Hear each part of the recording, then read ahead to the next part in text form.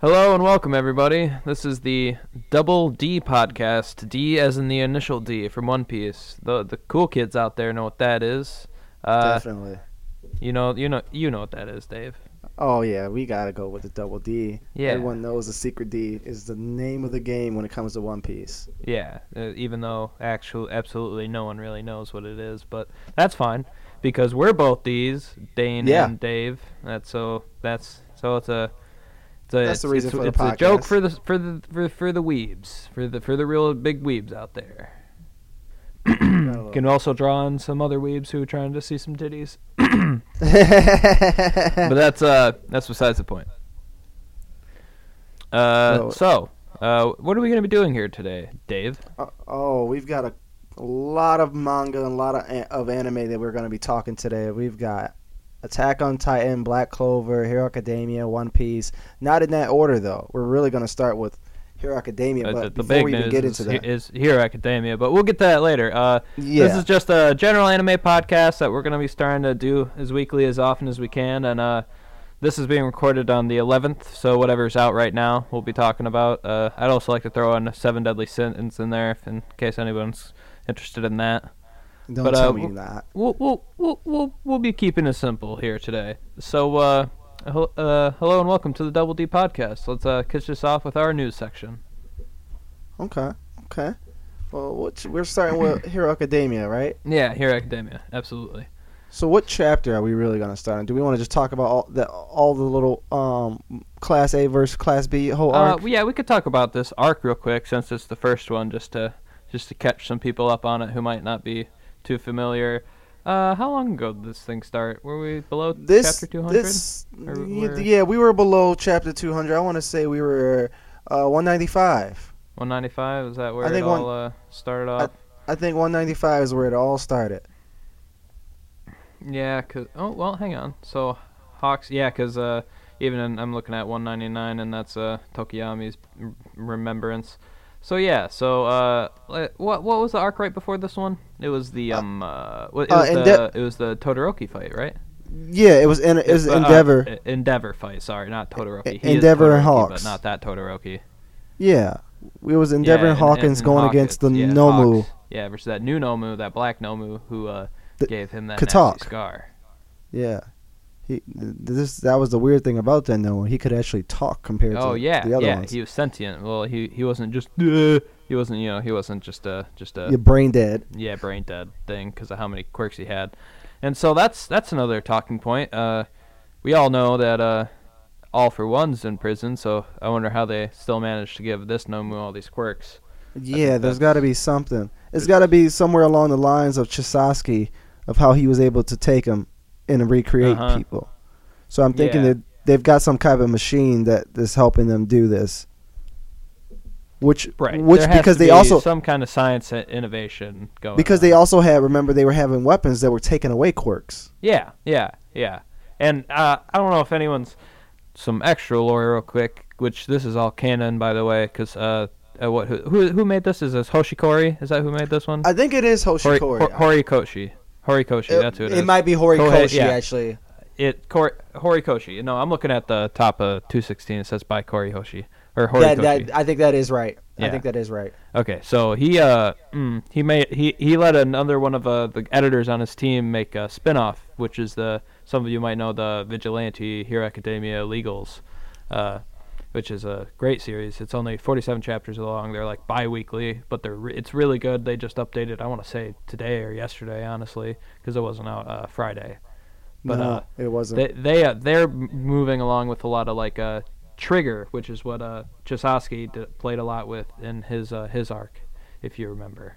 Yeah, Chisaki was a very dangerous arc, and that's what we're coming up on in Hero Academia, on the actual anime series this October. Oh yeah. For those who, that's the Chisaki arc. That's the if you remember the bird beak guy at the very last episode, he's the main villain for probably what would you say, the first half of season 4, most likely? Oh, it's probably, if anything, it's gonna be maybe if anything, it's got to be the whole first half, and then it might be a little bit of the second half, and then they like kind of end out like how they did the first two. They might end it out with the festival. They might do that. right before the festival starts or something like that. Because remember at the end of the arc. I think, because dude, I didn't expect them to catch up with the fall of All Might with that so fast at the end of season 3. I thought that was gonna be even further. I thought it was a lot longer. I thought it was a lot longer between that and when that happened. Mm-hmm. So like I think they could speed up the Chisaki pretty fast. To me, that they could. And how they could in the first half is when they how they catch up behind now. Once they catch, because I think what they might do is they might just catch up to Gentle, and that'll finish out season 4. Yeah, that could be the very end of the fourth season. Mm-hmm. They might like start Gentle or be something like that. They might try to introduce him at the very end, or who knows. Yeah. But I think Gentle might even be covered in season 4. It's possible. We'll see. That would be interesting if it does, because I will definitely want to cover that. Because right after Gentle is the Endeavor fight, right? Yes. No. Right after Gentle is technically, which I don't know, because I consider Gentle and the sports festival, or whatever that music thing they did was, I consider that all one arc myself. That was the music. That was a festival that Gentle was trying to break up. Yeah. So that's why. But no, you're right. It did go to festival, and then it went to Hawks and Endeavor. Yep. And then we went to the. And now we're at the Class A versus B exercise. Arc. Yep. Which just finished. I'd like to say. I'd say this is the end of this, right? Yeah. Yep. That's what happened. So yeah, we're moving along. And hey, we're coming up on the end of the first year. That's another thing that's going on. That's true. The kids are all coming at the end of the first year, and Class A's had probably the most toughest year that any hero team has ever had. Could have even experienced. Yeah. And Class B got a little bit of it, and in this last season, as they got attacked by Dabby and the villains trying to fuck up shit. But it was really Class A who helped Class B get out of it. Right. Without Class A, Class B virtually didn't even make it through the fight. No, they didn't. No, they because they hadn't been in it before like Class A had, and so Class A had that experience to move forward. That's why I think the next sports festival is about to be awesome. But that won't be the younger kids, right? Isn't it just year 1 kids? No, they do. They have separate festivals for each year of kids.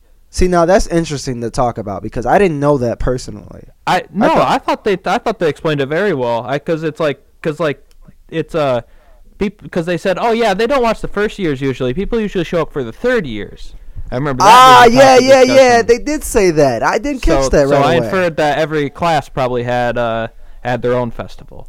That makes sense, though. That's why it's fun to see the really youngsters in the class 1 festivals, because they're that's the prospects. That's who you could be. That's the youngest generation. That's what's being raised right now, right? Yeah. So class 2 must be a little bit more people must show up to that one, because they're like, all right, I was invested last year's. Let's see how they've grown.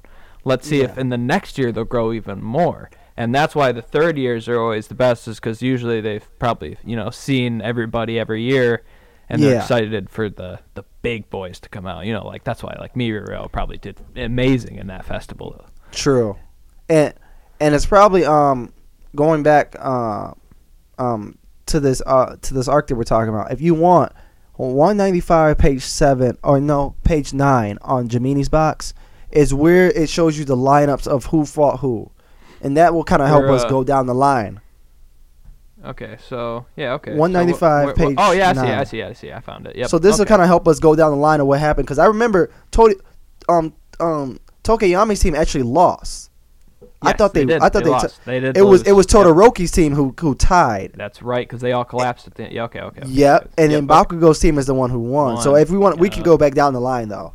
Yeah, okay. Let's start with match 1. Okay, so this was a big class exercise between A and B to see how they're doing and see how everyone's adapted, and then it was also kind of partially, if you guys remember from the sports festival arc, Shinso, the brainwashing quirk guy. He's come back, and he's trying to get into the actual hero program and try to join Class A or B, and so they're determining if he makes it and which class to go in or whatever.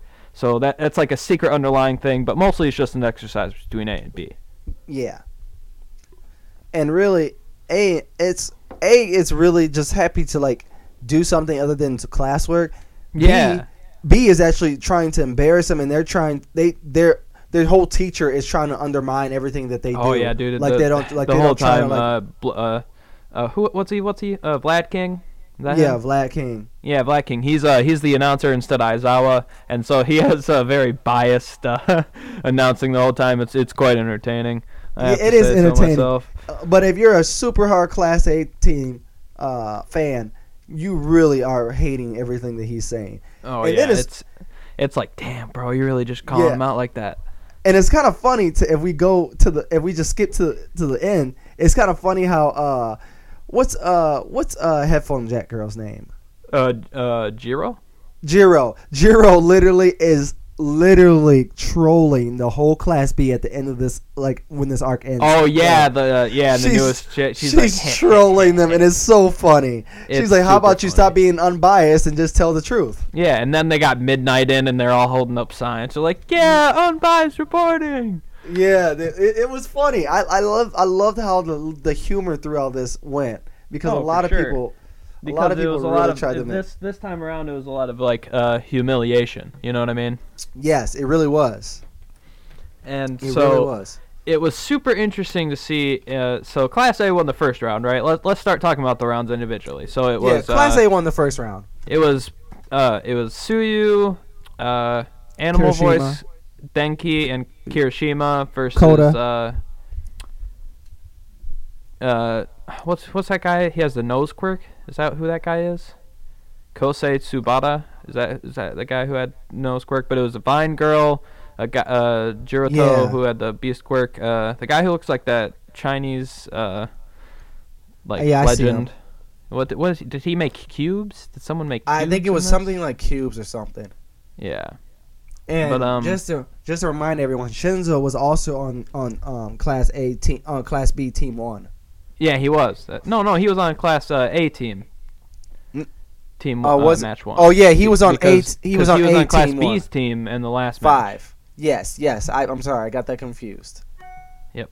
So Shinzo also helped out Class A, and so I think did Denki and Kirishima get captured? But then Tsuyu, Anavoice, and Shinzo pulled it out. Is that how it happened?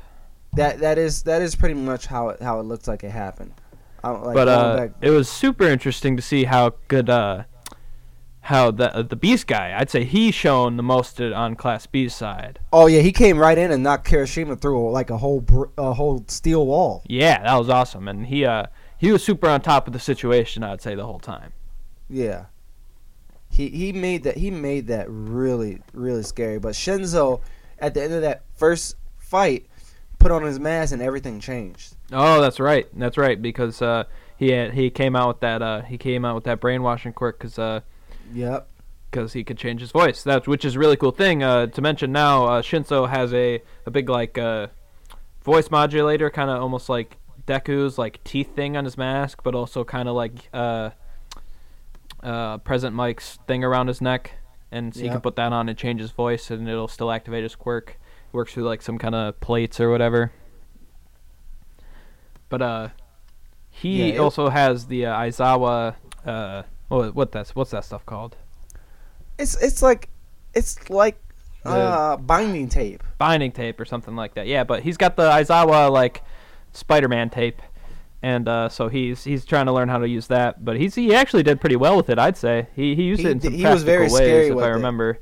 Yeah, he was very scary with it. Yeah, it's interesting to see that he could easily be an Aizawa type character, because his quirk would work in the same way that if he could talk to him in a voice or whatever, they would answer a question and he would brainwash them, disabling them completely, and he could bind them, and it works out as a strategy really well when you think about it. Yeah. He doesn't, because he's not going to be the next All Might. There's no way. Him and Monoma, I think that the whole theme throughout this whole arc was just like, there's not going to be those heroes that, are super victorious all the time like All Might was. Yeah, and going back to this first fight, it was Kirishima and Kota who did get caught first. Oh, it was Kota and Kirishima. Okay, I thought Denki did really well with someone there, didn't he? What did he do? He did something awesome, I remember. Well, he just lit that beast dude up with some electricity. Okay. But still, that was interesting. Yeah. And this whole arc was really interesting. But I think like if we want to really get to like what everyone's talking about, it has to be Midoriya. Okay. But hang on. We do have to give the others a little bit of a spotlight before we get into that whole I do like how Todoroki did try to overcome his fears, but right now, how me and you predicted in the beginning, we thought Todoroki was the second best fighter and that Bakugo was the third. Yeah, right. Yeah, and that's how we always ranked it. It was Midoriya. Bakugo was gonna be like best Genius or Hawks. You know, he was gonna be down there. Yeah, and we thought he was always gonna be like a number three. Todoroki would end up like his dad. But not after this. I think the difference is quite clear between Bakugo and Todoroki now. It is. It's starting to show that Todoroki is until his mind is clear. He's just honestly being too timid. He just doesn't believe in himself at all, and that's the problem. And Bakugo has never had a self-confidence issue in his life until obviously the whole All Might thing. But now he's over that. You know, it's been a little bit after that, and he's had time to heal. So I think he's finally over it, and he's back to himself. Yeah, I definitely think so too. But going back to 195 real quick, I like to point out in the Team 2 with Yaoyorozu and like Invisigirl and stuff. I'd like to point out like when they're showing it, it shows Invisigirl petting Dark Shadow for Tokoyami. It does. I saw that. It's just really funny. It's like the best way to animate her into that little team squad photo. Yeah, because she doesn't have a lot. Okay, so hey, can we shout out Ioma a little bit in that fight? Yeah, Naval Buffet. What was that? Was that what it was? I think it was Naval Buffet. I have to go back and look. That was funny. He's like shooting them out. And so I'd like to showcase a character I've been super interested to see. Manga guy, whatever his face is. What is it? It's I think it's manga something with an F. Yeah, but he was cool. I liked his power a lot. I liked how he could assist in a lot of ways. I think it's almost like for the JoJo's nerds out there, shout out my JoJo boys. It's almost like Koichi's stand. Echoes or Reverb if you really want to call it that, but it's Echoes. Damn it, I read the manga. Yeah, but that's some JoJo. Sorry. I'm not gonna lie though. I honestly, if Todoroki would have been versed anybody else, besides that Steel guy, who's like Kirishima, would have melted. And honestly, I'm surprised Kirishima. I'm surprised Todoroki didn't melt him. To be honest. What are you surprised Todoroki didn't know? I'm surprised he didn't melt. Steel guy. Well, yeah. It would kind of suck if you killed your classmate by melting them like that, though. Yeah. So I think it makes more sense that he probably just could withstand the heat, because his whole body, I imagine, turns exactly to the composition of steel. And and Todoroki's super not used to his flames like he should be, and I think he just can't produce the melting point for steel, whatever that may be. Here, I'll fact check myself. Let's see. It's really wild to see this whole arc between them. Yeah, he would have to get to 2,600 degrees Fahrenheit or almost 1,500 degrees Celsius to melt. Yeah. Well, this is the thing. One of his classmates during the fight said Tetsu, whatever his name is, Tetsu. Tetsu. He said, Tetsu. He said you're going to melt. He said that to him. And the only reason Todoroki didn't melt him is because a little pole above his head came down and knocked him on the head. Oh, okay. That's right. You're right. Yeah. And it was that big pipe or whatever. Yeah, and that's when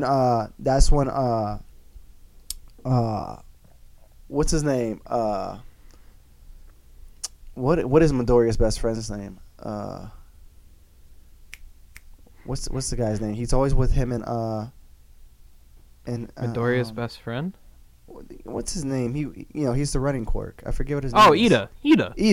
I forget what his name is. You couldn't remember Ida. Ingenium. No, I was trying to go by his last name though. I always like calling them by their last names. I see. But and that's why I never remember their first names.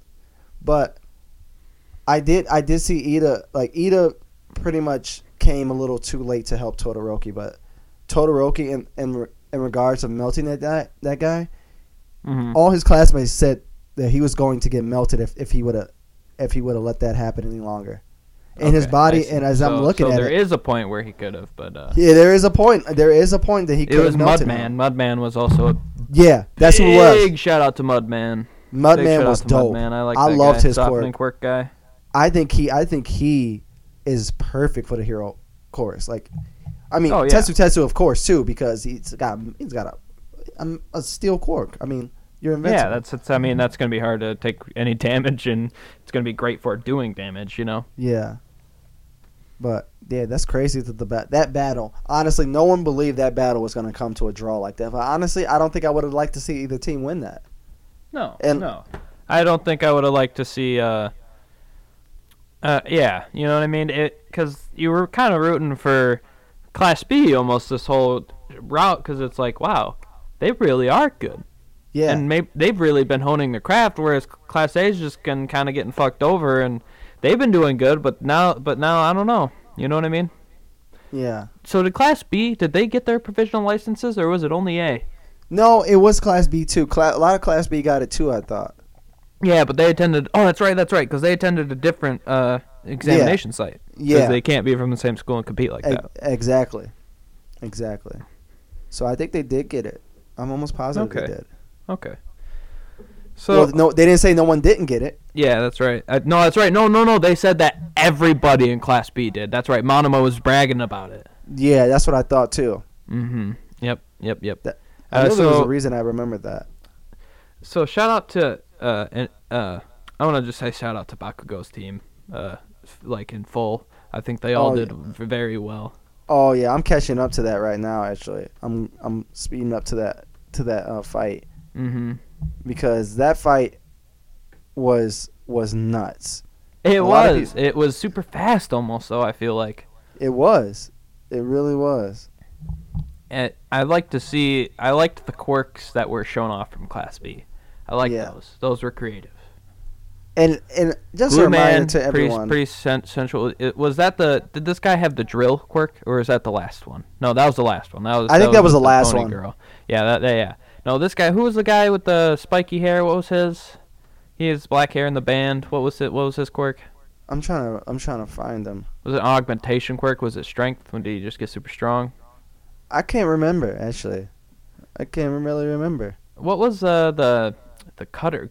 Was it like what was the guy who was like a lizard almost? He had like the fangs in his mouth. What was his? Yeah, quirk? I don't even remember. I thought he had like something like that.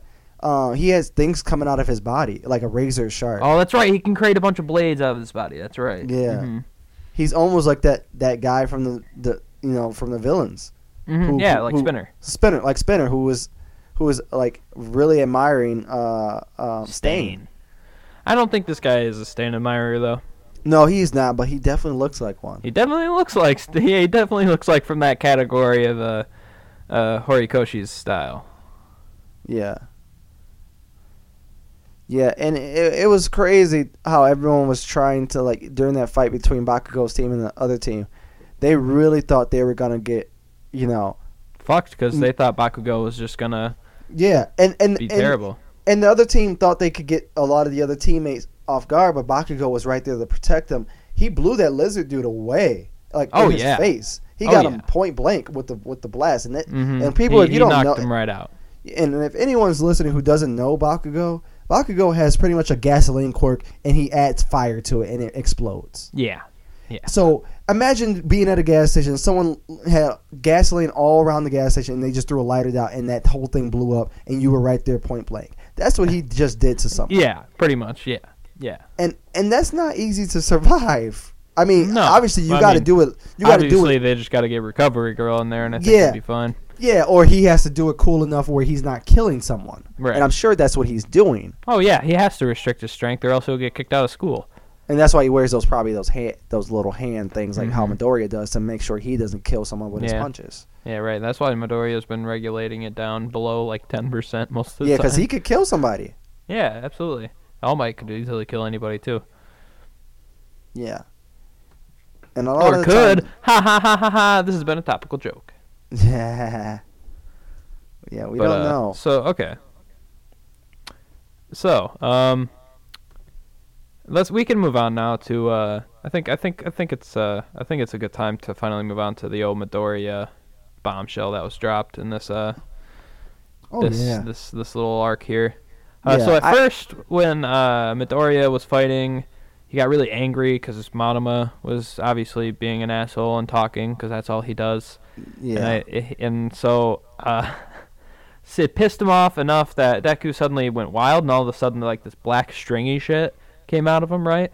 And so my initial thoughts, because they left that off on like a cliffhanger, like he was attacking and no one really knew what was going on.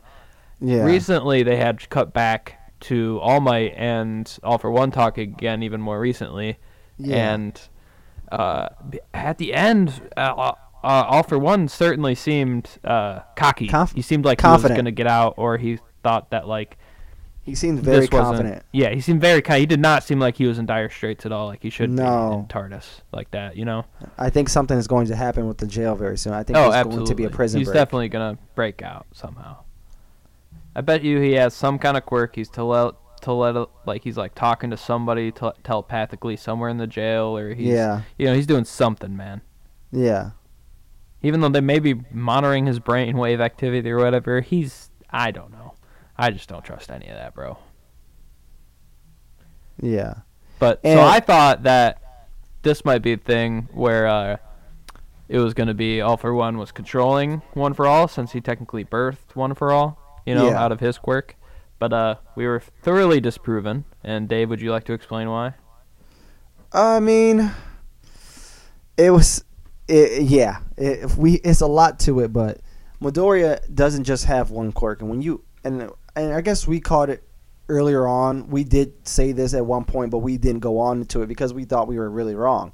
Midoriya is actually absolutely. He's inheriting not only the quirk of One For All, but he's inheriting like every other quirk that has been used that has been passed through it with One For All. And not everyone has had quirks, so that means he only has 10. He has 8 new quirks. I'm pretty sure. No. He has, or is it 7? He has 7 total, I think. He has 7 new quirks, and he has 8 total. 8 total if you include include one for all, and all these quirks. He just found out about one of them through this battle with Class B, and it's only because of his anger. Monoma decided to kind of joke about Bakugo being the reason why All Might is not All Might anymore. And immediately Midoriya is getting ready to attack him because he's so ready to just drop him. Right. And anybody from Class A is really ready. I think if Bakugo had the chance, he would have almost killed Monoma. Dude, everyone fucking hates this character. Yeah. Everyone. Not even people in his own class like him. Yeah. And Midoriya was already on a very, very, struggling team that most of us didn't believe would help him win this match. He had Uraka. He had who else did he have? He had Mineta. Yep. And he had Ishido. And not to joke on anyone, but Uraka is the only one who has had real life crazy training.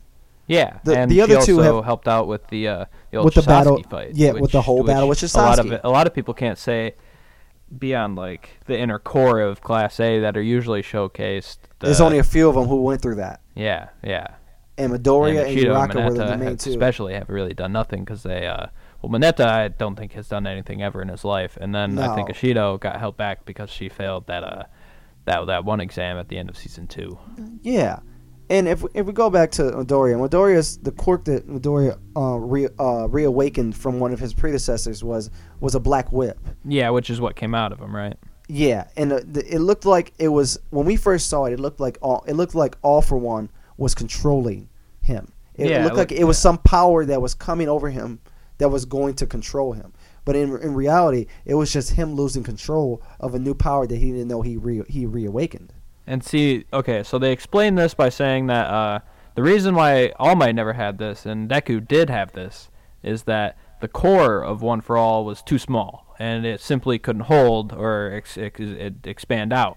But since Deku's been going through a bunch of stuff with All Might and One for All, or All for One, and the whole Shinso brainwashing incident, and he's just, and like his whole sleep dreams he's been having as of late too. It's like a underlying mini arc that's been kind of going on that he's, and like even All Might doesn't understand, but he's finally realizing that core is growing, and since that core has gotten to be big enough, Deku can suddenly grow with the quirk and use these because it's expanded beyond its initial small core, because it's gone through, what, 9? Is he the 9th or is he the 8th? He is, I believe he is the 9th. Okay, I believe he's the 9th. Yeah, I believe he might be the 8th, whatever, it doesn't matter. Someone will correct us. But either way, he is the first one to finally access all these other ones, because obviously the core is too small between all the lines, so it's just gotten that far along. Yeah. That's like true. 9 generations of heroes, bro. That's crazy. Yeah, and the thing is, and with all these quirks that Midoriya is getting, they're not just regular quirks like how any other person gets a quirk and they have to master and all. He's getting the quirks at the very end of the cycle of these people before him, and how they had it as strong as they possibly could. Yep. And it's not only what they had it as, what he's getting it as is 10 times what they had it as. So he's got it even worse. It's amplified by One for All itself. Exactly. So he's got a whole quirk, but that's amplified by 10% of it already, or 10 times it already. And he has to learn how to control that. And it's weird so because we don't normally his body a little bit, right? It does hurt his body a little bit. But the thing is that we weren't expecting was him to be able to control it. And he did do that. He did do that, but he had the numbing from Uraka on, right? Yeah, he did. He had Shinso and Uraka help him control it at the same time. But it was also up to him to use it again, and he actually did decide to use it again. And using this, because at first he was freaking out about it, like, oh, I shouldn't use my quirk, I might hurt more people. And then he was like, oh wait, the previous predecessor who came and talked to him about this whole ordeal, what was his name? Remember his name? Did he even say his name?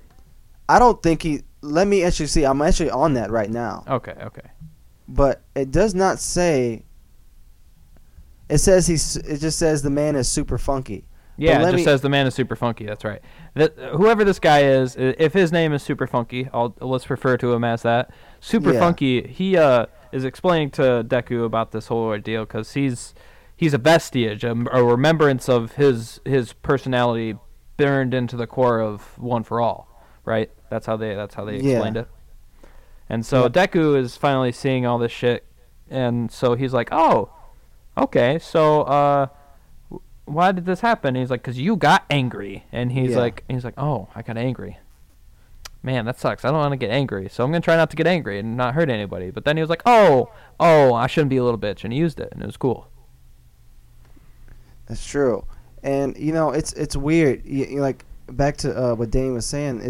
He definitely Deku, and to correct this, we were right about the 9. It does say with 8 people already preceding you, One for All has become absurdly strong.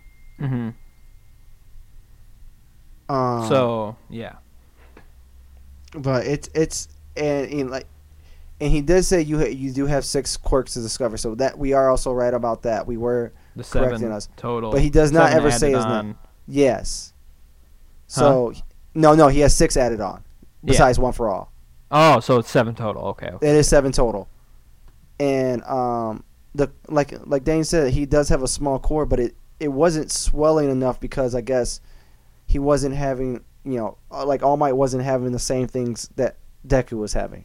Deku has had a lot more strain than All Might probably has ever had to, because he had it. Like he said, his body was immediately already made for accessed all of it, and he was like, yeah, he didn't think anything of it. He's like the beefhead, where Deku is like the I don't know, he's the not gifted guy. He's he's the little lowly man. Yeah, and it was just great to see that, because most of us had never seen Deku do anything really crazy until until we want to say Chisaki, but I want to say really when I saw him versus Gento is the first time I ever felt like Deku was going to win a fight no matter. It felt like this villain was running from Deku. This villain actually felt threatened and had to get away and couldn't beat, and Deku thoroughly won against a villain on his own with no one else's help. And he created his own moves, and he made the right calls, and he got him arrested and everything, and he still beat him post power boost. And I think a lot of it comes from the fight with Muscle, and I think also a lot of it comes from the fight. What happened right before? Oh yeah, the provisional license exam. I think that also helped out a lot for him. Oh, it definitely did. He definitely saw that, and during that provisional, to go back to that, he was almost about to snap Gang Orca's arm. Gang Orca. Yeah, that's right. Gang Orca was even having a tough time with Midoriya. He said it at the end. He said if Midoriya would have went any longer. What was he, top 10? He was top 10. Number 8, number 10. He was number 10, I think. Yeah, I think he was the top 10 hero. Because he went on that. He went on that. That's a spot, bro. There's like hundreds of heroes out there. Yeah, because he helped with the All for One battle where he went to go find All for One and the villains of the League of Villains. Mm-hmm. But he did say at the end of that fight, he said, he told his whole crew, he's like, honestly, if Midoriya would have kept going, I don't think I could have held on. Yeah. And I'm like, that's saying a lot for a kid who's in his first year and like. That's another thing. These guys are not in high school. First fucking year. They still got 2 more. Aren't these and guys then anything like in middle school? Post high school, bro. Or whatever this is. Is this high school? I don't think this. I think they're like they might be early high school because most of them aren't even like 15 yet. 18. Not even. A lot of them are like 15, 16. That's what I'm saying. So they're like freshmen, sophomores. Yeah, they're freshmen, sophomores for sure. Well, they're all freshmen because they. Well, but to us, they would be freshmen or sophomores. Exactly, and it's just it's crazy. It's crazy to see these kids. I'm super excited to see. This whole arc was a great way to exemplify how excited I am to see these heroes grow and how the show is actually showing up that, hey, we're actually a School for Hero show still, even though all of these other world events were happening. Just had to get that out there real quick. Yeah. You know? That's right. Oh, man, we've spent like a bunch of time on this. Should we move on to another one now? Yeah, let's move on to something else. We've got enough of academia right now. We could get back to that later on in our next podcast that we do. Yeah, let's talk about one more and we could wrap this one up. What do you say? We could spend the first few of these just like catching everybody up on some stuff, and then we'll go into weekly news and stuff like that. Yeah. I mean, we could do that. I'm down for that. I think it'd be better to just have a quick, and plus it'd help introduce our thoughts and everything on the series initially too. I think. I mean, I guess we should give our we should just hit the last chapter and say what we think is going to happen next, because I honestly think after this. Well, obviously, at the end of that whole thing, Aizawa said, "Hey, Monoma, you need to come see Eri," and so obviously I think Monoma's going to be copying Eri's quirk, right? It has something to do along those lines, and I'm not sure why. I'm not sure why he wants him to copy her quirk. So what's Eri's quirk exactly again? Do you remember? She can reverse anything that's happened and like kind of like heal you back to where you were. She can reverse time practically. Practically on a certain object or person, right? Yes. She can practically reverse time. So maybe they're trying to use Monoma to test the limits or the like a grown-up sense of use. You know what I mean? Like if a more adept person using a quirk could use it, they'd be trying to test it out on things. You know? Yeah, because how it works, he says he's able to copy a quirk until he stops. Yeah. So I mean, it doesn't matter if he lays down, goes to sleep, or whatever. He still has that quirk. I'm pretty sure. Oh, let's give a quick shout out to when he copied One for All in this fight between Deku. Yeah, and we weren't sure if that really was or not. I'm not sure if it really was. It didn't fire, he said. I went back and reread, and it said that it was a delay. Activated it, built up, and it just didn't fire. Nothing happened. But then it hit Midoriya later. It was like a delayed hit. No, that was that other guy's Twin Impact quirk that he had copied. See, and there we go, people. He can hold on to multiple quotes. He can hold it to 3 or 4. I think now. I think it's 3. I think Uraka was saying it's 3. But he had that whole discussion with Uraka where he tried to trick her into 4. So I don't know. Maybe he wasn't bluffing about that. Maybe he was. Whatever. So for now, for sure 3. I think for sure. We'll say that. We'll say it for 3 for now. And so yeah. So I think this was a great actual school time for Class A. It definitely was. A lot of people got to see how real good Midoriya actually is, and a lot of people are they're very wary and afraid of Midoriya. And I think not afraid, but I think a lot of people are starting to realize that Midoriya is one of your top classmates. He's very, and even when they saw they strategized against him specifically. I think everyone knows to watch out for Midoriya now. Yeah, and now people are starting to realize that Midoriya and Bakugo are the top 2. Like, people need to watch out, like saying like who, like they always used to say that Bakugo was the top 1 because he's just crazy and he cares about fighting himself. That's not true. Midoriya is the opposite, and he's doing just as good. Oh, just as good. Yeah, absolutely. And Bakugo saw it. You could see it on his face. Yeah, even Bakugo was just blown away by how well Deku was doing during that fight, I'd say. Yeah, I definitely say so too. And now Shinzo has been, just to let everyone know, Shinzo has been granted access to the Hero Academy. Oh, yeah, he's part of the Hero Course now. It's not decided A or B yet, though.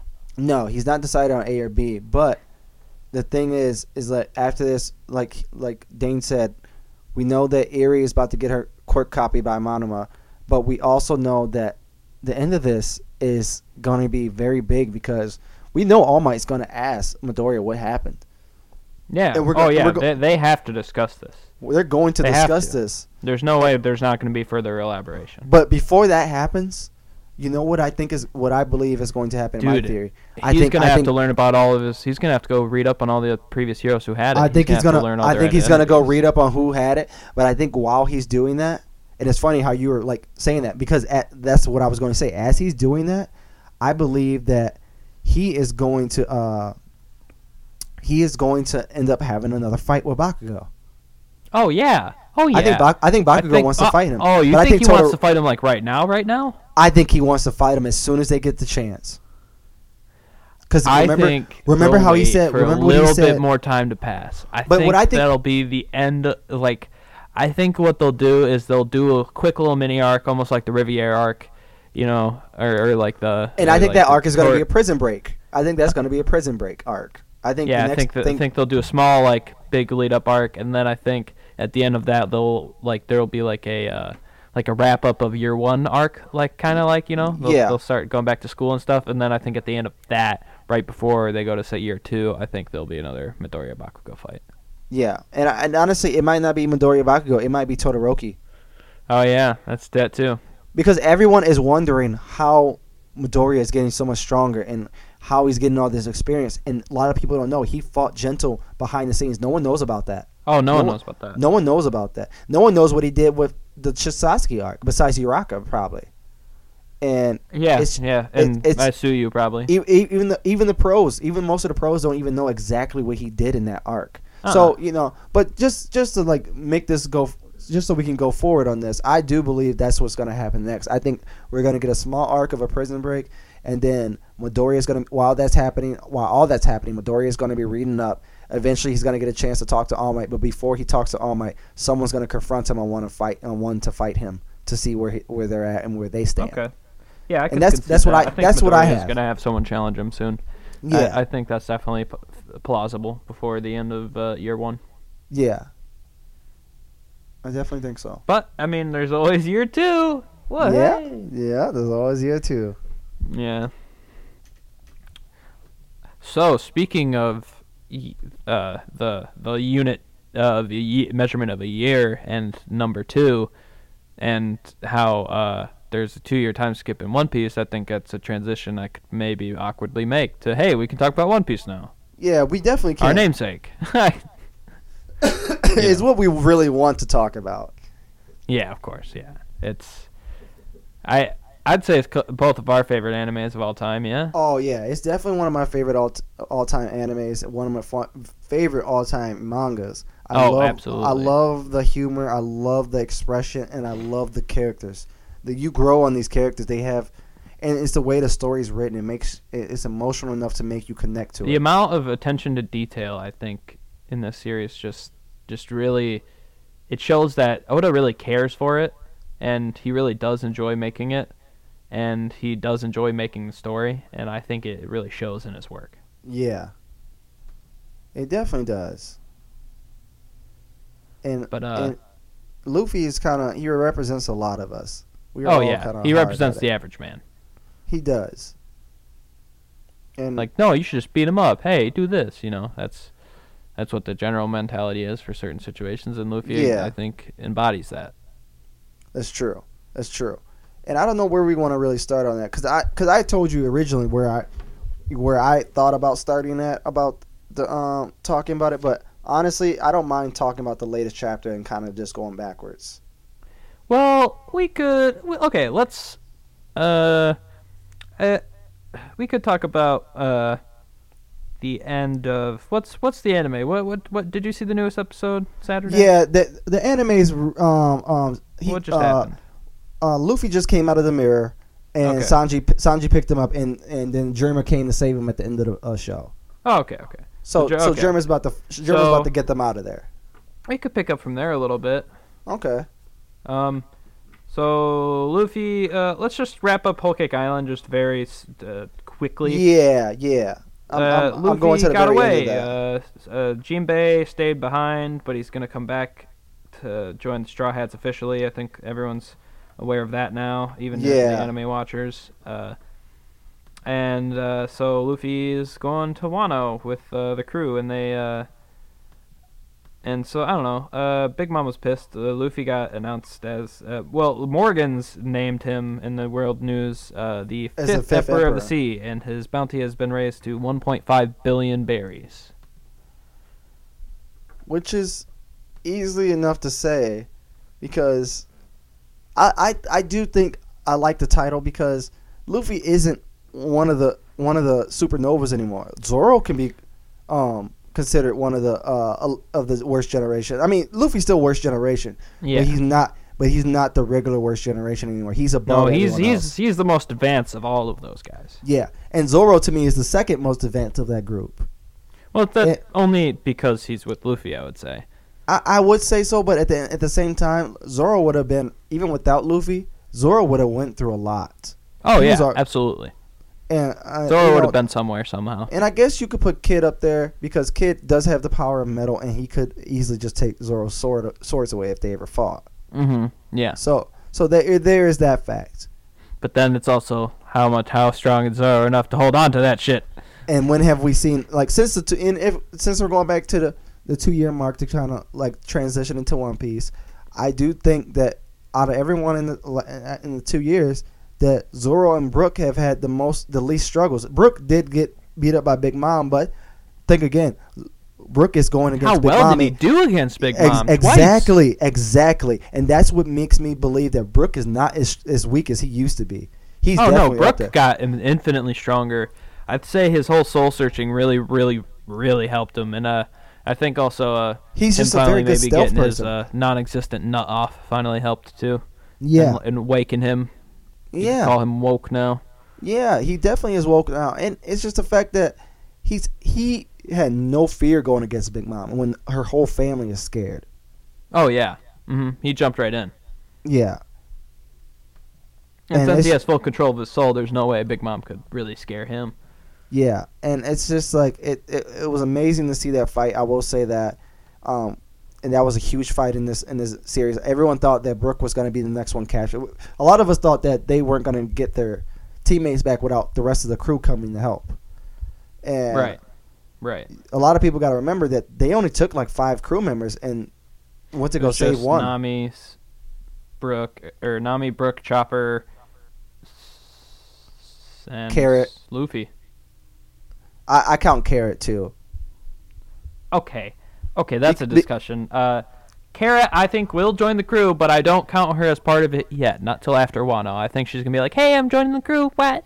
And she'll do that whole like typical anime girl head donk, like the tee hee, and I think that'll be the end of it. I don't think Duke Dog Storm or Cat Viper will give a shit about it either.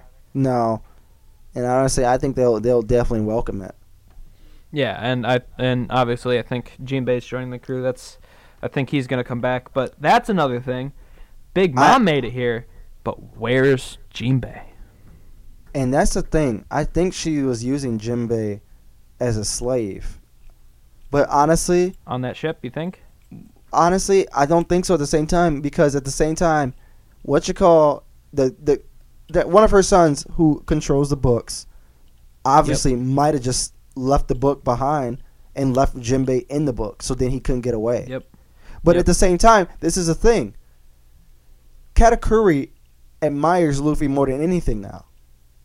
And Katakuri, he wants him to come back and beat Big Mom. So this is a thing that scares a lot of people, or like confuses a lot of people, because we're on the idea that Katakuri is to the point where he wants to join Luffy. Because I don't believe that. I think the reason I think so is because Katakuri isn't doing anything. He's stationed. They don't move. What they do is they stay on these islands around where Big Mom stays. They don't always stay with Big Mom, but they're not going anywhere. Most of these emperors are too stationed, and the people with them they're getting too lax to the point that they're getting bored, and that they're hurting people. I can see that. But at the same time, I think what Katakuri could become is more along the lines of what, say Luffy was Roger, I'd say Katakuri was Whitebeard. And I think that once the Straw Hats take down the Big Mom pirates, I think Katakuri is going to try to take the helm as the strongest older brother and lead them in a new direction. He could. I think that's what's going to happen. And then he's going to lead his own life like Whitebeard did and not give a fuck. And he still is going to be spouting that family, I think that is a good possibility. That is a very good possibility. But in the other sense, the other person I could see being Whitebeard is Kid. Kid wants to... that's absolutely a thing too. Because Whitebeard could easily be Kid. Kid's very... But okay. But get this. Kid got his ass beat by Kaido, but I think Kid's not as strong as Katakuri. I think Luffy could beat Kid right now, I think so too. I would put that out there in the world. If Kid got himself easily captured this early on by an emperor, but Luffy got captured, freed, and beat the shit out of an infuriated one, I'd say that Katakuri might be a bit. I don't know. It's who knows with Oda. It's not like Naruto where it's gonna be a whole wheel of fire and like everyone's gonna be in the exact same roles as someone else used to be. But it's interesting to see who will be what similarities we can at least draw. Yeah, we have no idea. And this is the other thing. We just saw at the end of the latest chapter or not the latest chapter, but the chapter before the latest, that Big Mom has no memory of who she was. Oh yeah, that's one of the more bigger bomb drops. Yeah, she came up because Luffy fled to Wano and he was doing a bunch of stuff in Wano, which we can talk about that after. But Big Mom came up in the most recent couple chapters and she said, "Hey, it's me, a bunch of my top executives on one ship. We're coming into Wano right now, and we finally got to see King's still in Hero Academia. King's Devil Fruit, his own type, which was a Petrodon, which is the flying dinosaur." Yeah. And he knocked them back into the water, and when Big Mom washed ashore, which I thought she would die, in the water because it's devil fruit, but that's because whatever. Devil Fruit. And she washed up on shore. She apparently lost her memory, and we haven't gone back to that scene yet. Or did that happen at the end of 932? No, we haven't gone back to that scene. And to go on from that, the reason I think she might have forgot her memory is in the beginning when Luffy gets there, we find out that a lot of the water around the area and around the surrounding waters is poison. Yep. And it has a lot of stuff in the water. And there's no way to say that maybe Big Mom didn't get a lot of that in her system and it kind of caused her memory to kind of, relapse. Yeah, it's very possible. And then, the brain always reacts to trauma in different ways on different people. So it's easy to see that could cause that, especially with who knows how devil fruits work with the body. Exactly. So that's Vegapunk. I bet that bastard knows.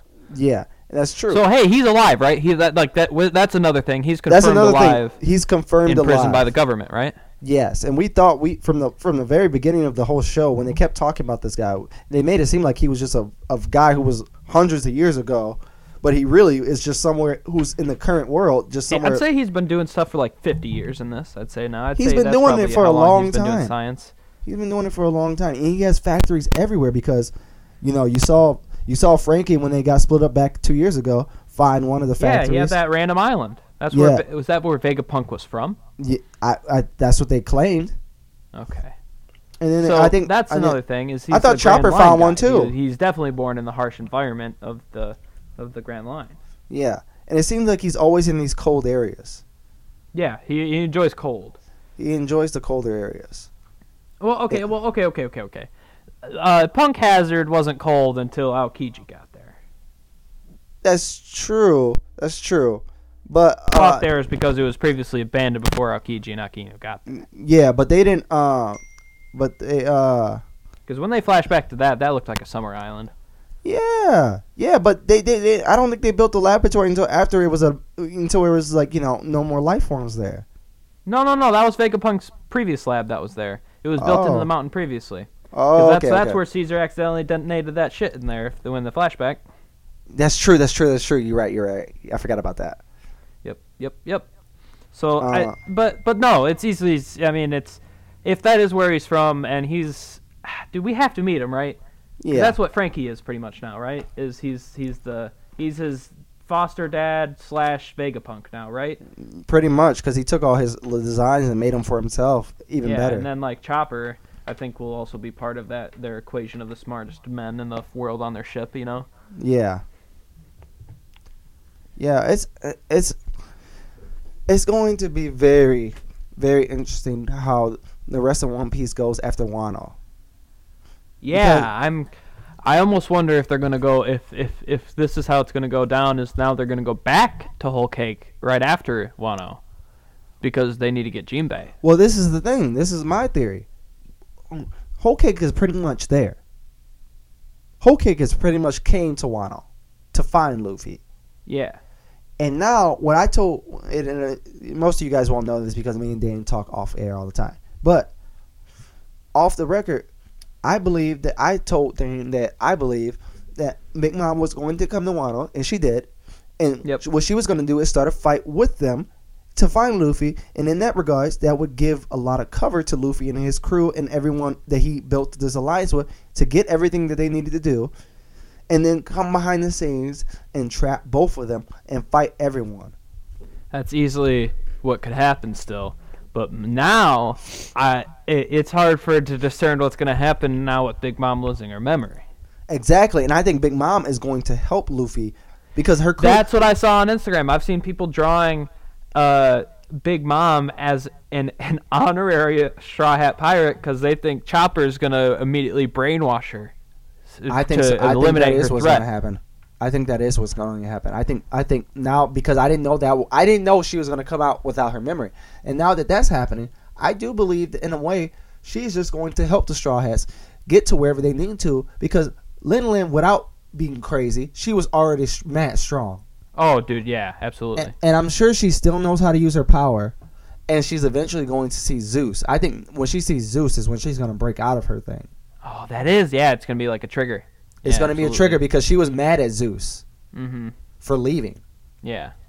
And now when she sees Zeus again, I think that's going to break it, and that is was going to set off Kaido, and they're going to fight, and then that's going to make a whole thing to where everyone can get in position to really do what they want to do. That's what you'd hope, right?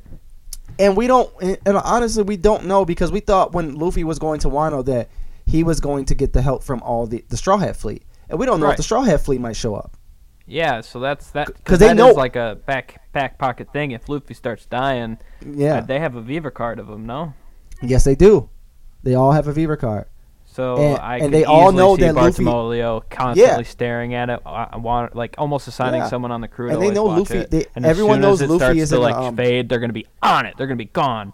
That's what's going to happen. Exactly. And everyone knows Luffy is in Wano now because they said in the newspaper that he got his ass beat, pretty much. So. Oh, did they? Did they release that he's in prison there? Yeah, that's right. That's why Big Mom came this way. Yes, it is. Yes, it is. Damn, dude, Morgan's is fucking on it somehow. That bastard. Yeah, he's a fucking dick. Yeah, okay, but he's kind of funny though, huh? He is funny. I do like his character a lot. Yeah. It's a good addition to the world building at least. Yeah, and I'm not gonna lie to you, people.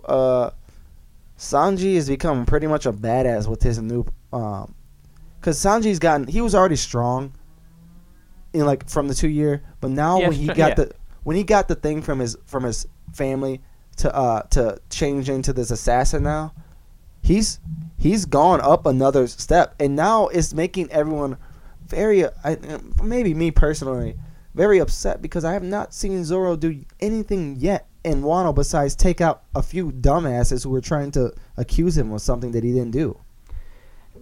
That's the gripe about Zoro is he's just lost all the time. He's too absent to feel like a necessity half the time. But I would say it's only honestly been since the time skip, because even if you look back at Alabasta and you look back at Water 7, he was super cognitive and he was super there and he was super on it, and he was, I don't know, even if he did get lost, he was super on it, and he understood the situation. He was a big help always, as much as he could be. He was actually trying, but I don't know if I've seen Zoro try. Yeah. That's true. I don't know if I've seen him try to really help the situation. Not in this Pika. Not in this 2 years. Yeah, not in this 2 years since they've been gone. Zoro has only taken out Pika, and he did that with ease. Yeah, he took out Pika with ease. So it's what do we really... And that's how he showed off his hockey, is that, my hockey can cut Pika. Yeah. Hi, Pika. And then he's just all right, see you later, and he waltzed away. Yeah. And it's cool, Zoro, you're really strong, and you could be stronger, but, dude, do something, man. Yeah, and they're saving a lot of mystery for us. Everyone wants to know what's wrong with his eye. Why did Mihawk cut his eye? Because we know he didn't do it himself. He might have. But no, Mihawk cut his eye. Someone cut his eye. I mean, obviously Mihawk was the one who did it, but we need to find out what is going on with this. And we want more. We want more. Yeah. Wano is already in the second act, and very little has happened. And yeah, very little has happened for it being in a second act. I would agree with that. Yeah. And so I would also like to point out that if Sanji got Whole Cake Island, Zoro must be getting Wano for his big power. And that's what I was gonna say. That's what I was going to say. I think Wano has got to be for Zoro. Absolutely. It absolutely has to be. And so that's the whole curiosity about this. Is I wonder how it's really gonna play out. Yeah, and we also have to go back. If I go into my theories of Mary Joyce, we already hit the Kaido and Big Mom thing. We just said that. But we did have a big mystery with the whole Kumon. Oh yeah, the whole we forgot about the Riviera arc really in between. Yeah, that's really what I wanted to talk about. Okay. But you got you lead this on us. Explain the Riviera on it. Okay, give me the lowdown. I mean, if everyone wants to know, the Riviera is when all these kings from all the worlds who are connected. It's almost like the United Nations. They all come together and they talk over the certain things that are going on in the world that they think is very either destructive or that they need to work on. And it's weird to even know that, because just to get into this, if that's the case, if these kings are all supposed to be so, whatever they are with each other, how come in all these lands that Luffy has gone through, where these kings have been part of this little United Nations thing, no other king or nation has come to help them when they've had this shit go on? Right. For Alabasta, they had Crocodile control the country for fucking food and water, and Luffy came and kicked his ass. We go to fucking Fishman Island, Drum Kingdom. We can go almost everywhere that they've been.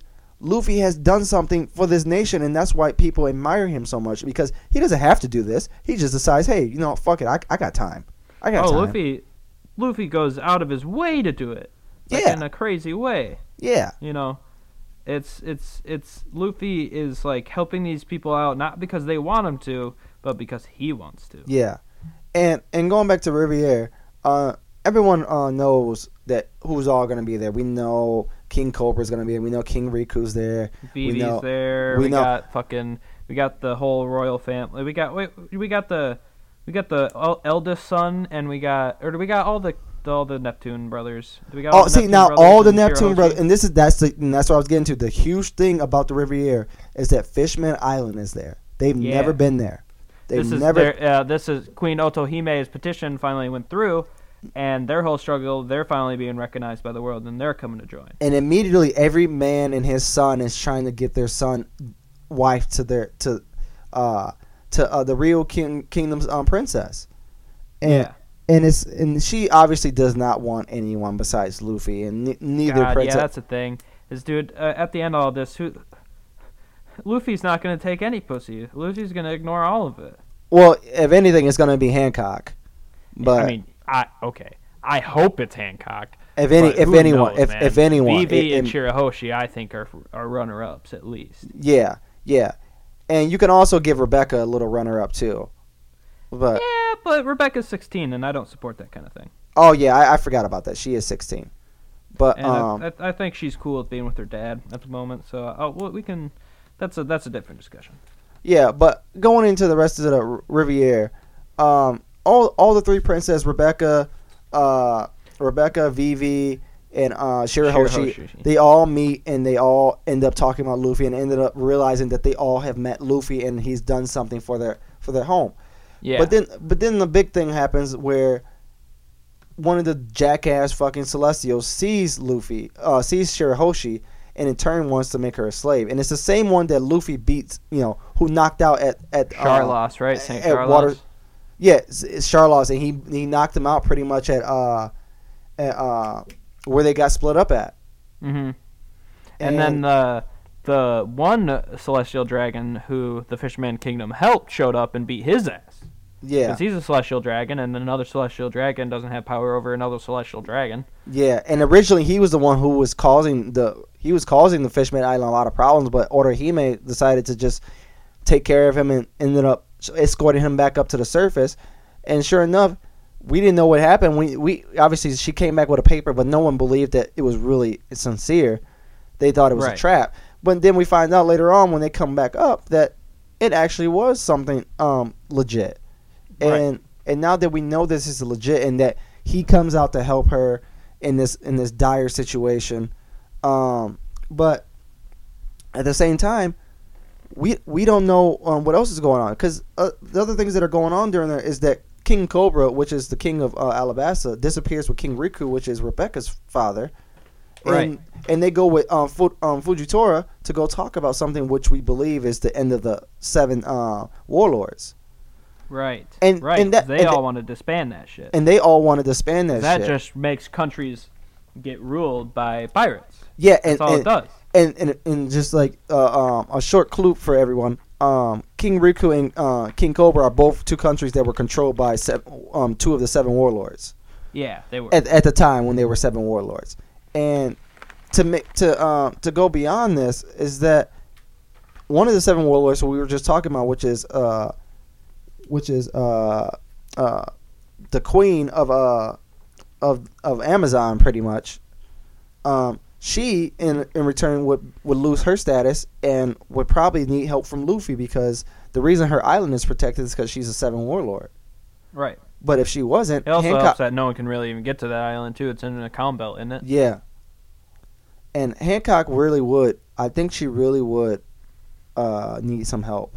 Her warriors are already strong, but no one touches that island because they're protected. But they lose that protection, and who knows? The government might just say, "Fuck it, we're gonna come rule this ourselves," because you're a pirate. Your whole nation's pirates. Yeah, fuck you. Why do you get control over this? You're just a pirate. Fuck you. This is our land now. We're the world government. We have ultimate authority. So it opens a lot of questions for that, and get into the rest of Riviera.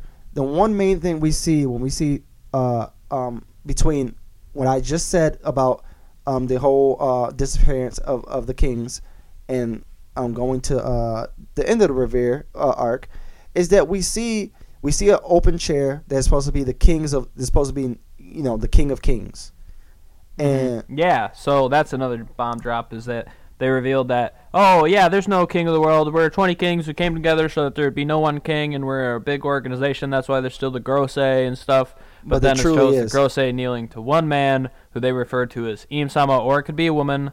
Who knows? But I think they called him the king. Yeah. And he's the actual ultimate ruler of the world, and he's sat on the one throne that no one's supposed to sit on. And so that was cool. That was definitely a big bomb drop there. Yeah.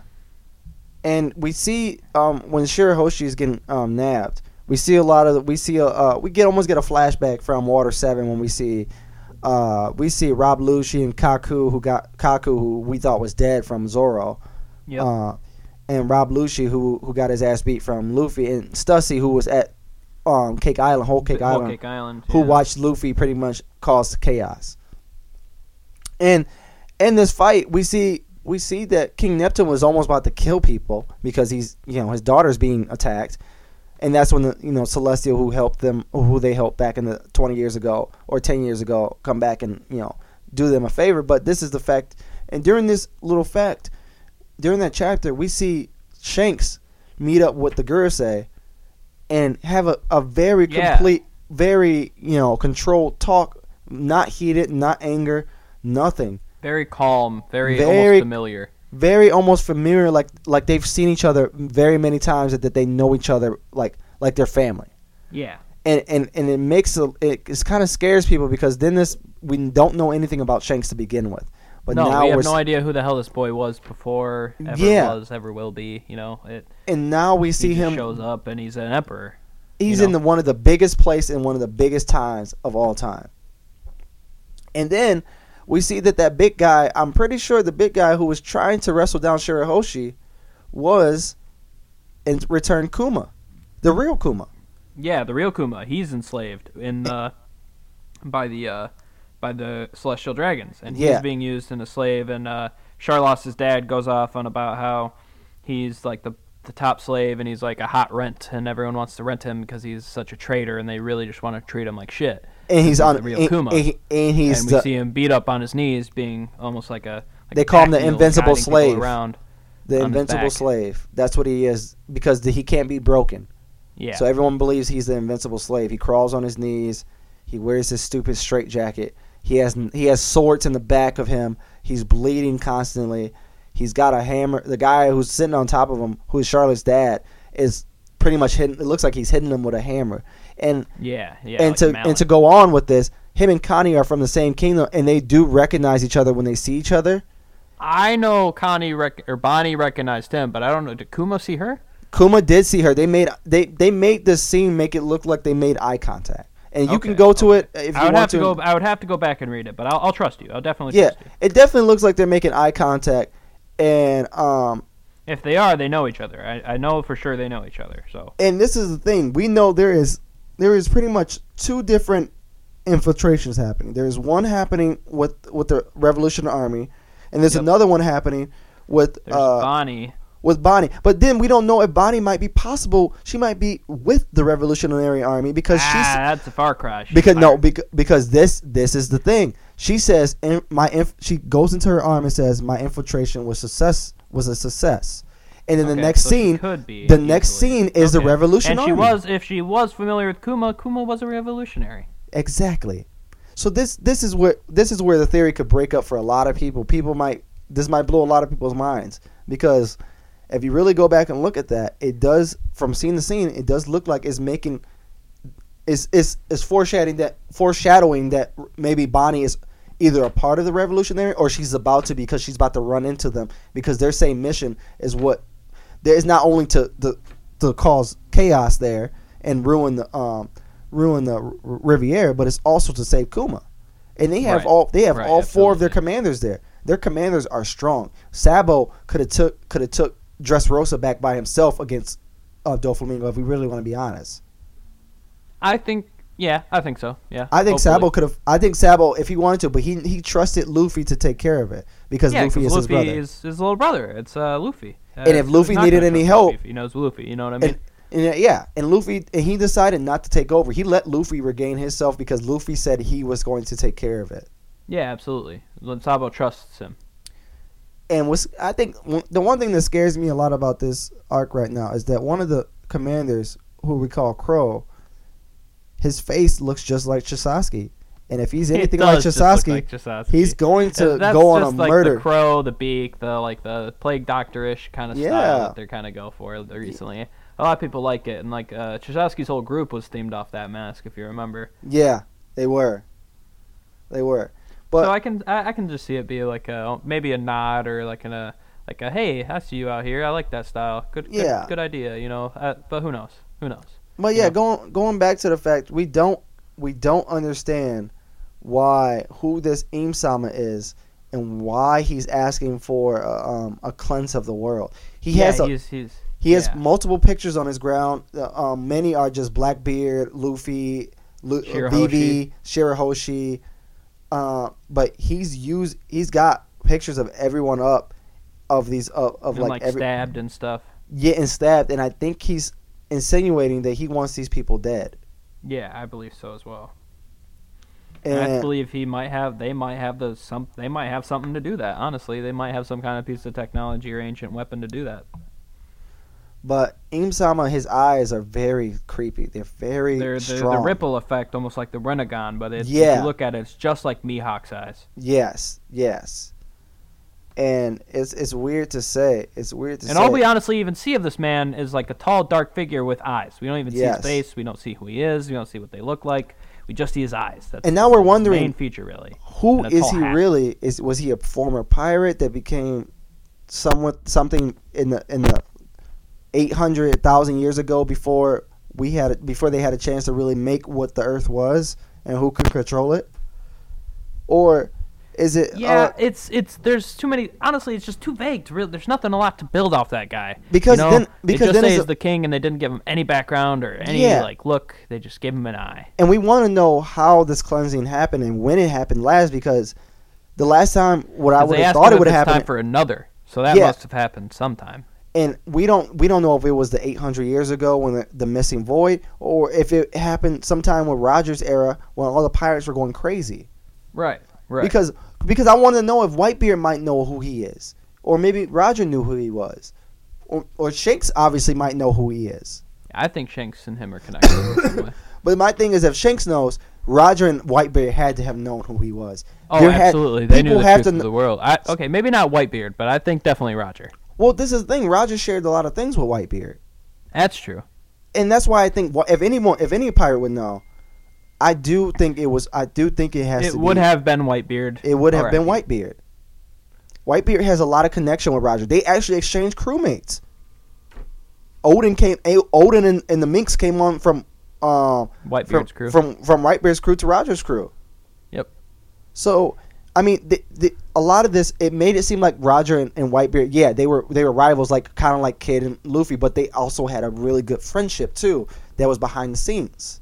Absolutely, they had to have. They were the two strongest men in the world, I believe. So that's what I think it is. I think it's on that.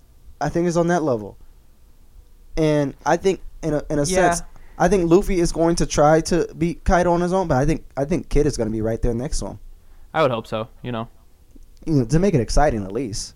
Something, add some kind of new face into a battle. And what I hope in my return that Zoro takes out multiple commanders. Oh, dude, Zoro has to do something. He has to clean up, bro. If Zoro takes out multiple commanders, then it'll be like how Roger and Rayleigh were, because Rayleigh could easily have taken on Roger, and they could have, like he said, him and Roger were equals. No, they were 1-on-1. They were equals, just as strong as each other. They said they were equals. So that in return means Zoro has to be equal to Luffy. You would hope Zoro eventually becomes. And this is why I think he has to have Conqueror's Haki. He has to. Yeah. He has to. I think that's going to be revealed about his eye. I think his Conqueror Haki might be linked to his eye. It might be. He might have some really crazy because we don't know the types of Conqueror's Haki like we do with observation and armament. Yeah, because there's different colors, right? Of like armament Haki, right? And then there's like different levels of observation Haki. So there's got to be different levels of Conquerors, and only a few people have. There is. There's like the Conqueror's Haki, and then there's the color of the Supreme King. Yes. Remember? Yes. You're right. So I'm wondering. We don't know. I don't think Rayleigh has the color of the Supreme King, because I think Roger did over him. Yeah. So I think Zoro will probably get the one color below. Yeah. That is my theory. That's still good enough. Because Rayleigh is confirmed conquerors, no? Yes, he is. Yeah. So I think Zoro is definitely attuned with nature and himself enough to have that be a reality for him. That's probably why he always gets lost. Yeah. He's like, hey, what was that? Maybe he'll finally learn some observation haki to learn where to go. Yeah, but he definitely doesn't have the same like Luffy where he's able to hear animals talking and stuff. Because remember, like that. Yeah, the voice of everything. That's a very that's the Roger central thing. I think that has to do with the will of D, if I'm being honest. Yeah, and honestly, the fact that that Zoro couldn't hear like what the birds were saying to him, like in Sky Island or something. He was like telling him, like, "Hey, watch out! There's a fucking snake coming." Yeah, yeah. Or go back towards this way. There's your ship, you dumbass. Yeah, I know. It's like I know. That certainly was a funny part of Zoro. So if Zoro can clean up some of his act, I think he'll wreck shop more than Sanji ever could in his life. Yeah, that's true. But honestly, I think Zoro is beyond Sanji at this point. But yeah, we'll have to see. I'd love to see another little fight between them like we did with Silver's Fox. Yeah. Or Foxy. Yeah.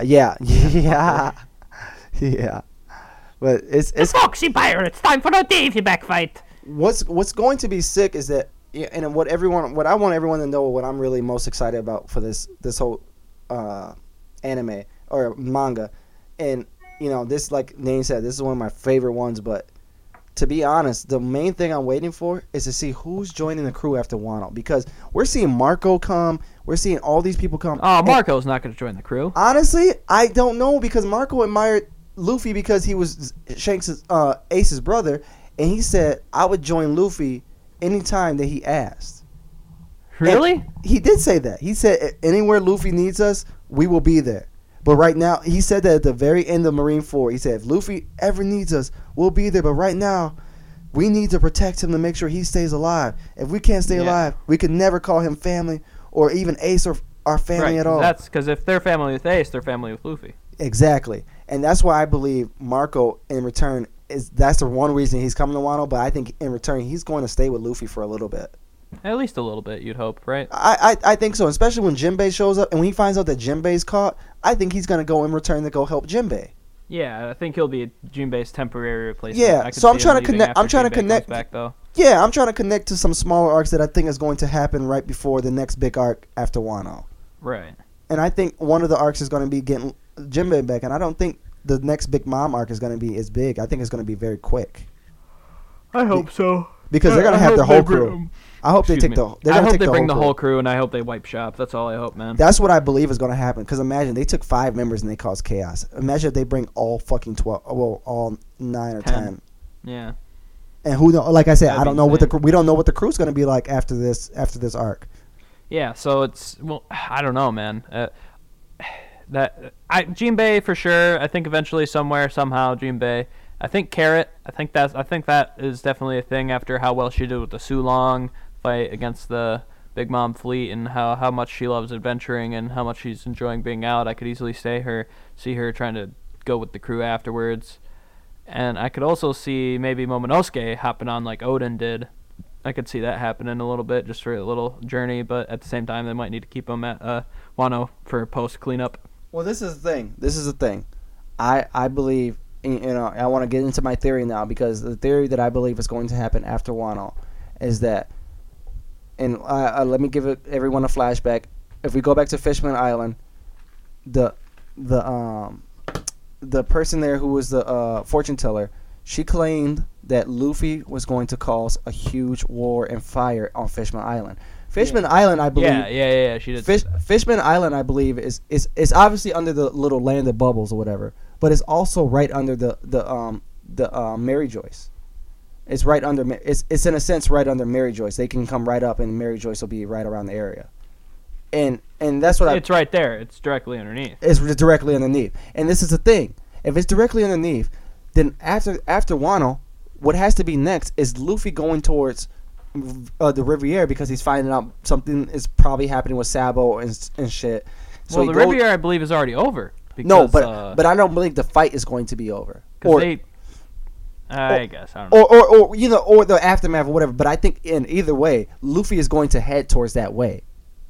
Absolutely. And figure out what is going on. And when he heads towards that way, I believe something is going to cause him to go under, where they fight, where they go underwater, and then maybe in return, that's where the fight happens, and that's how it becomes, fire in the water. Or maybe river, or their whole Mary Joyce goes underwater for all we know. Yeah, maybe the Red Line will get fucked. But we do know that Luffy is going to be on Fishman Island again, causing a huge fight. Maybe not his intention, but that's what happens. And I almost wonder if it was more in the sense of like indirectly, because Straw Hat Luffy proclaimed protection instead of Big Mom. Big Mom's going to come destroy it, and that indirectly from Luffy destroyed it. And maybe that's what happens after Wano. Instead of going where he's going to the Riviera, she goes below and says, "You know what? I'll just fuck this place up and make you come to me." Yeah, exactly. But I mean, that whole theory could go on and on and on and on, but we don't know, and right. It's a lot. I mean, we are at 3 o'clock too. Dude, there's just so much to talk about for all these shows. We didn't even cover Clover or Seven Deadly or anything. But we do have tomorrow. We still have all those. We still could continue this tomorrow because I do have time to do this again tomorrow. So if we can discuss that off air. I think this is a perfect time to wrap it up though. No, it definitely is. Call it a day. Yeah. We're going for like about an hour and a half, I'd say. Oh yeah, I definitely think so. We've covered a lot over the two biggest big shows that we enjoy. The two biggest that we really enjoy. And before we do sign off, I do want to say if anyone does catch this before they come out, don't forget that we do see that one of the biggest anime games is coming out in the next few days. I already got it pre-ordered, bro. I'm so stoked. Monday, Jump Force is coming out, and I have not pre-ordered it yet, but I need to go make some money and make sure I have enough for it, and make sure I got all my bills paid and all that, blah, blah, blah, blah. But after that, there is Anthem coming out, but we don't know how good that's going to be. I personally don't think I'm going to buy it right away just because I need people to show me how good it's going to be. I have heard bad things about it. I've heard bad things about it, too. From the early access players. And I'd rather buy something that I know I'm going to play, like Jump Force. So I think I'm going to stick with Jump Force for now. And I haven't bought very many games over the last few weeks. Or 3 months. I bought the original first two Kingdom Hearts, and I'm playing those on PS2 right now. I still have to go finish Kingdom Hearts 3. I'm on the very end of Kingdom Hearts 3 right now, so I'm going to try to finish that before Jump Force comes out so I could just play that mad hard. Yeah, absolutely. And I also have to try to see if I can muster up a Valentine's gift, so... That is... me and my girlfriend already did our Valentine's Day dates. Just get them out of the way and early, you know. Mm-hmm. So everybody out there, hope you get your Valentine's gifts and all that. And I hope you have a happy Valentine's Day. Mm-hmm. And may you find love. Well, this is Dane. And this is Dave. And we're signing off. For Double D. See you next time.